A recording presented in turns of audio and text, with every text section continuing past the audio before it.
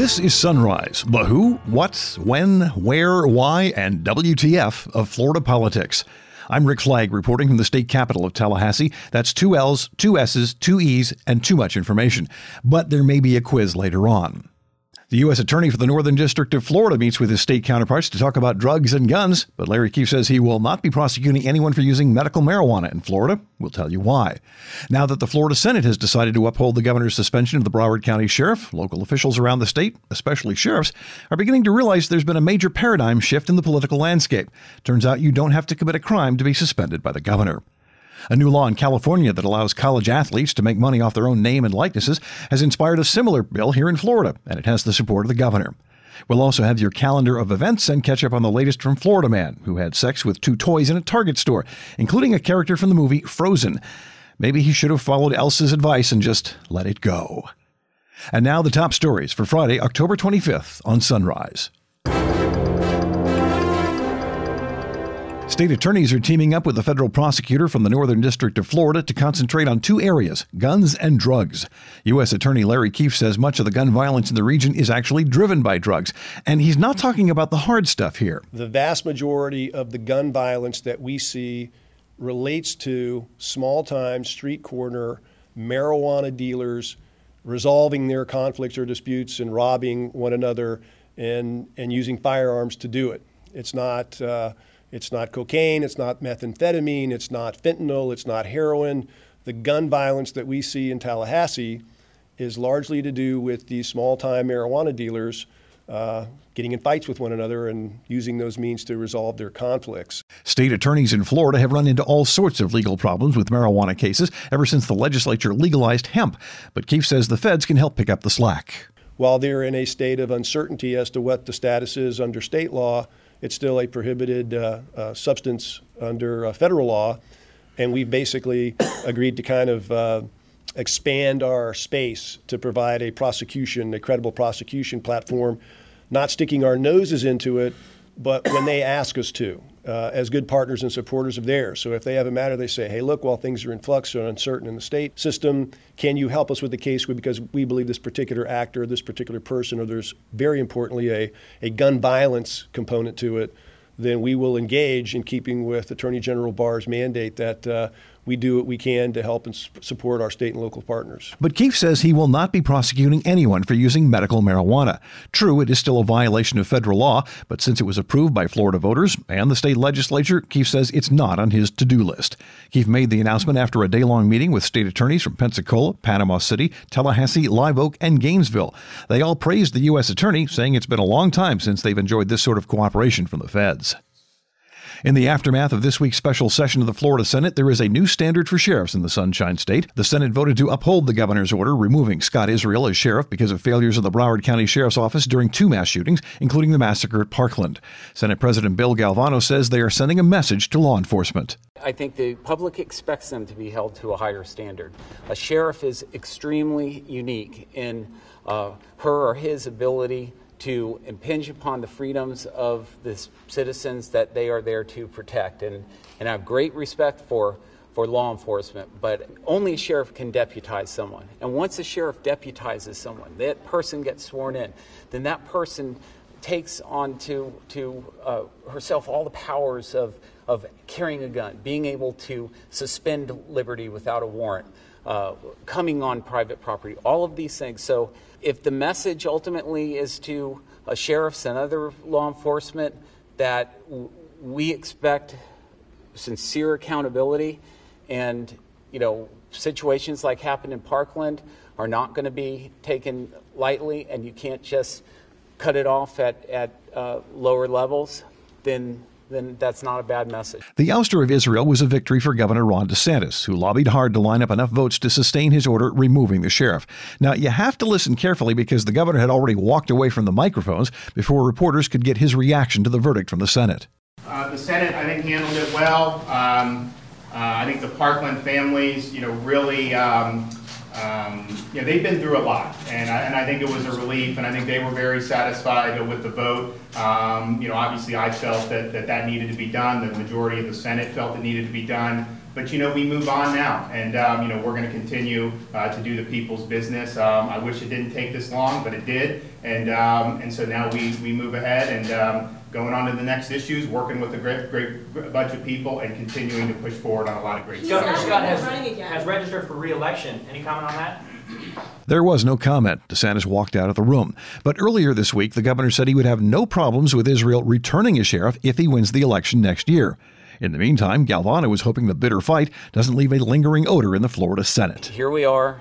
This special session has closed. This is a duty that we had to fulfill, but it will in no way set the tone going forward one way or another. The special session may be done, but local officials are now on notice that the governor can suspend them even if they do not commit a crime.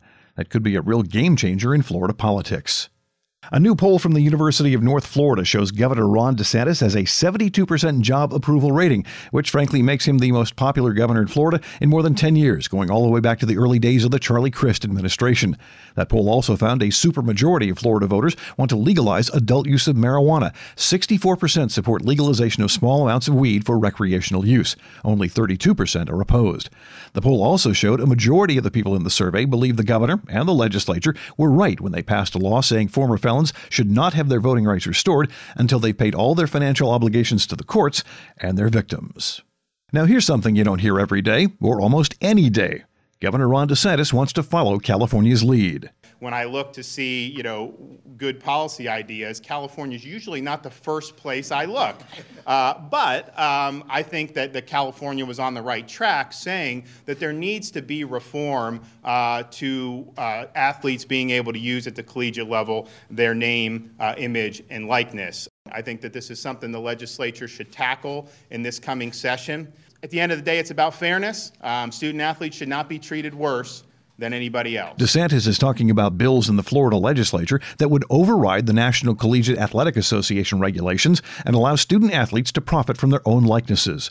Representative Chip LaMarca of Broward County is one of the House sponsors. The state of Florida has over 11,000 student athletes.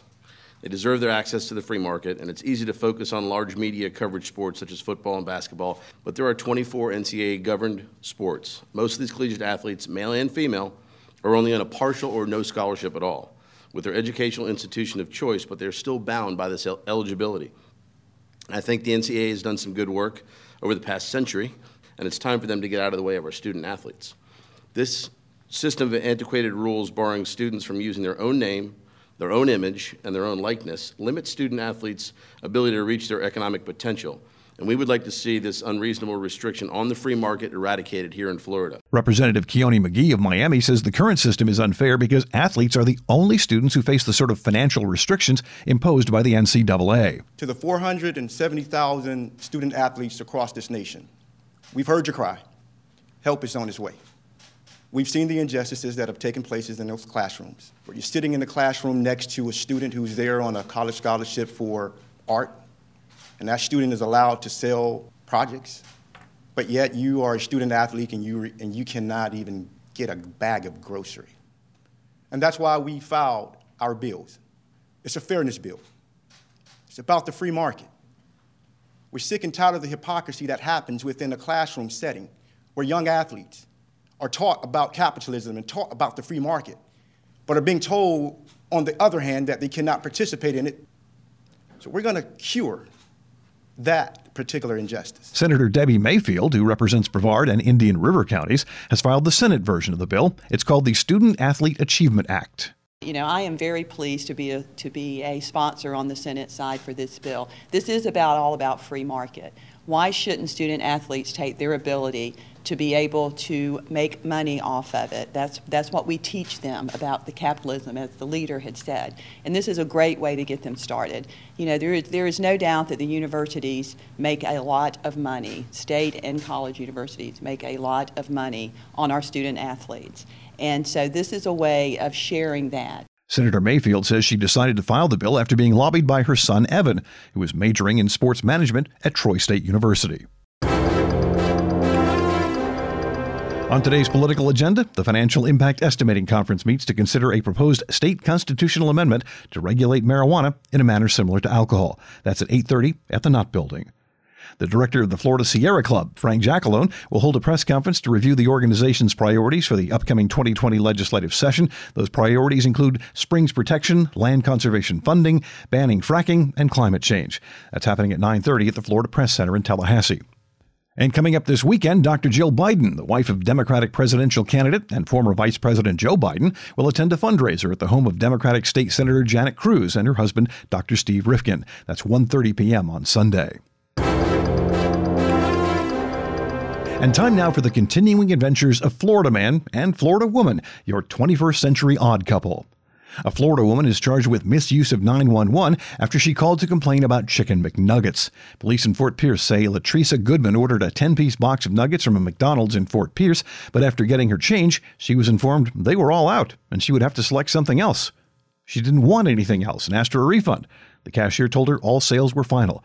So Goodman made 3 calls to 911 to complain because she couldn't get a refund on the nuggets. And a Florida man is accused of having sex with 2 toys inside a Target store in St. Petersburg. Witnesses told police 20-year-old Cody Metter took a large Olaf doll from the movie Frozen and started, dry humping it. After a happy ending on Olaf, police say he put it back on the shelf and began having sex with a large stuffed unicorn. He's been charged with criminal mischief, and thankfully the tainted toys have been destroyed. That's it for this edition of Sunrise. I'm Rick Flagg reporting from Tallahassee. We're back again on Monday. Until then, have a great weekend.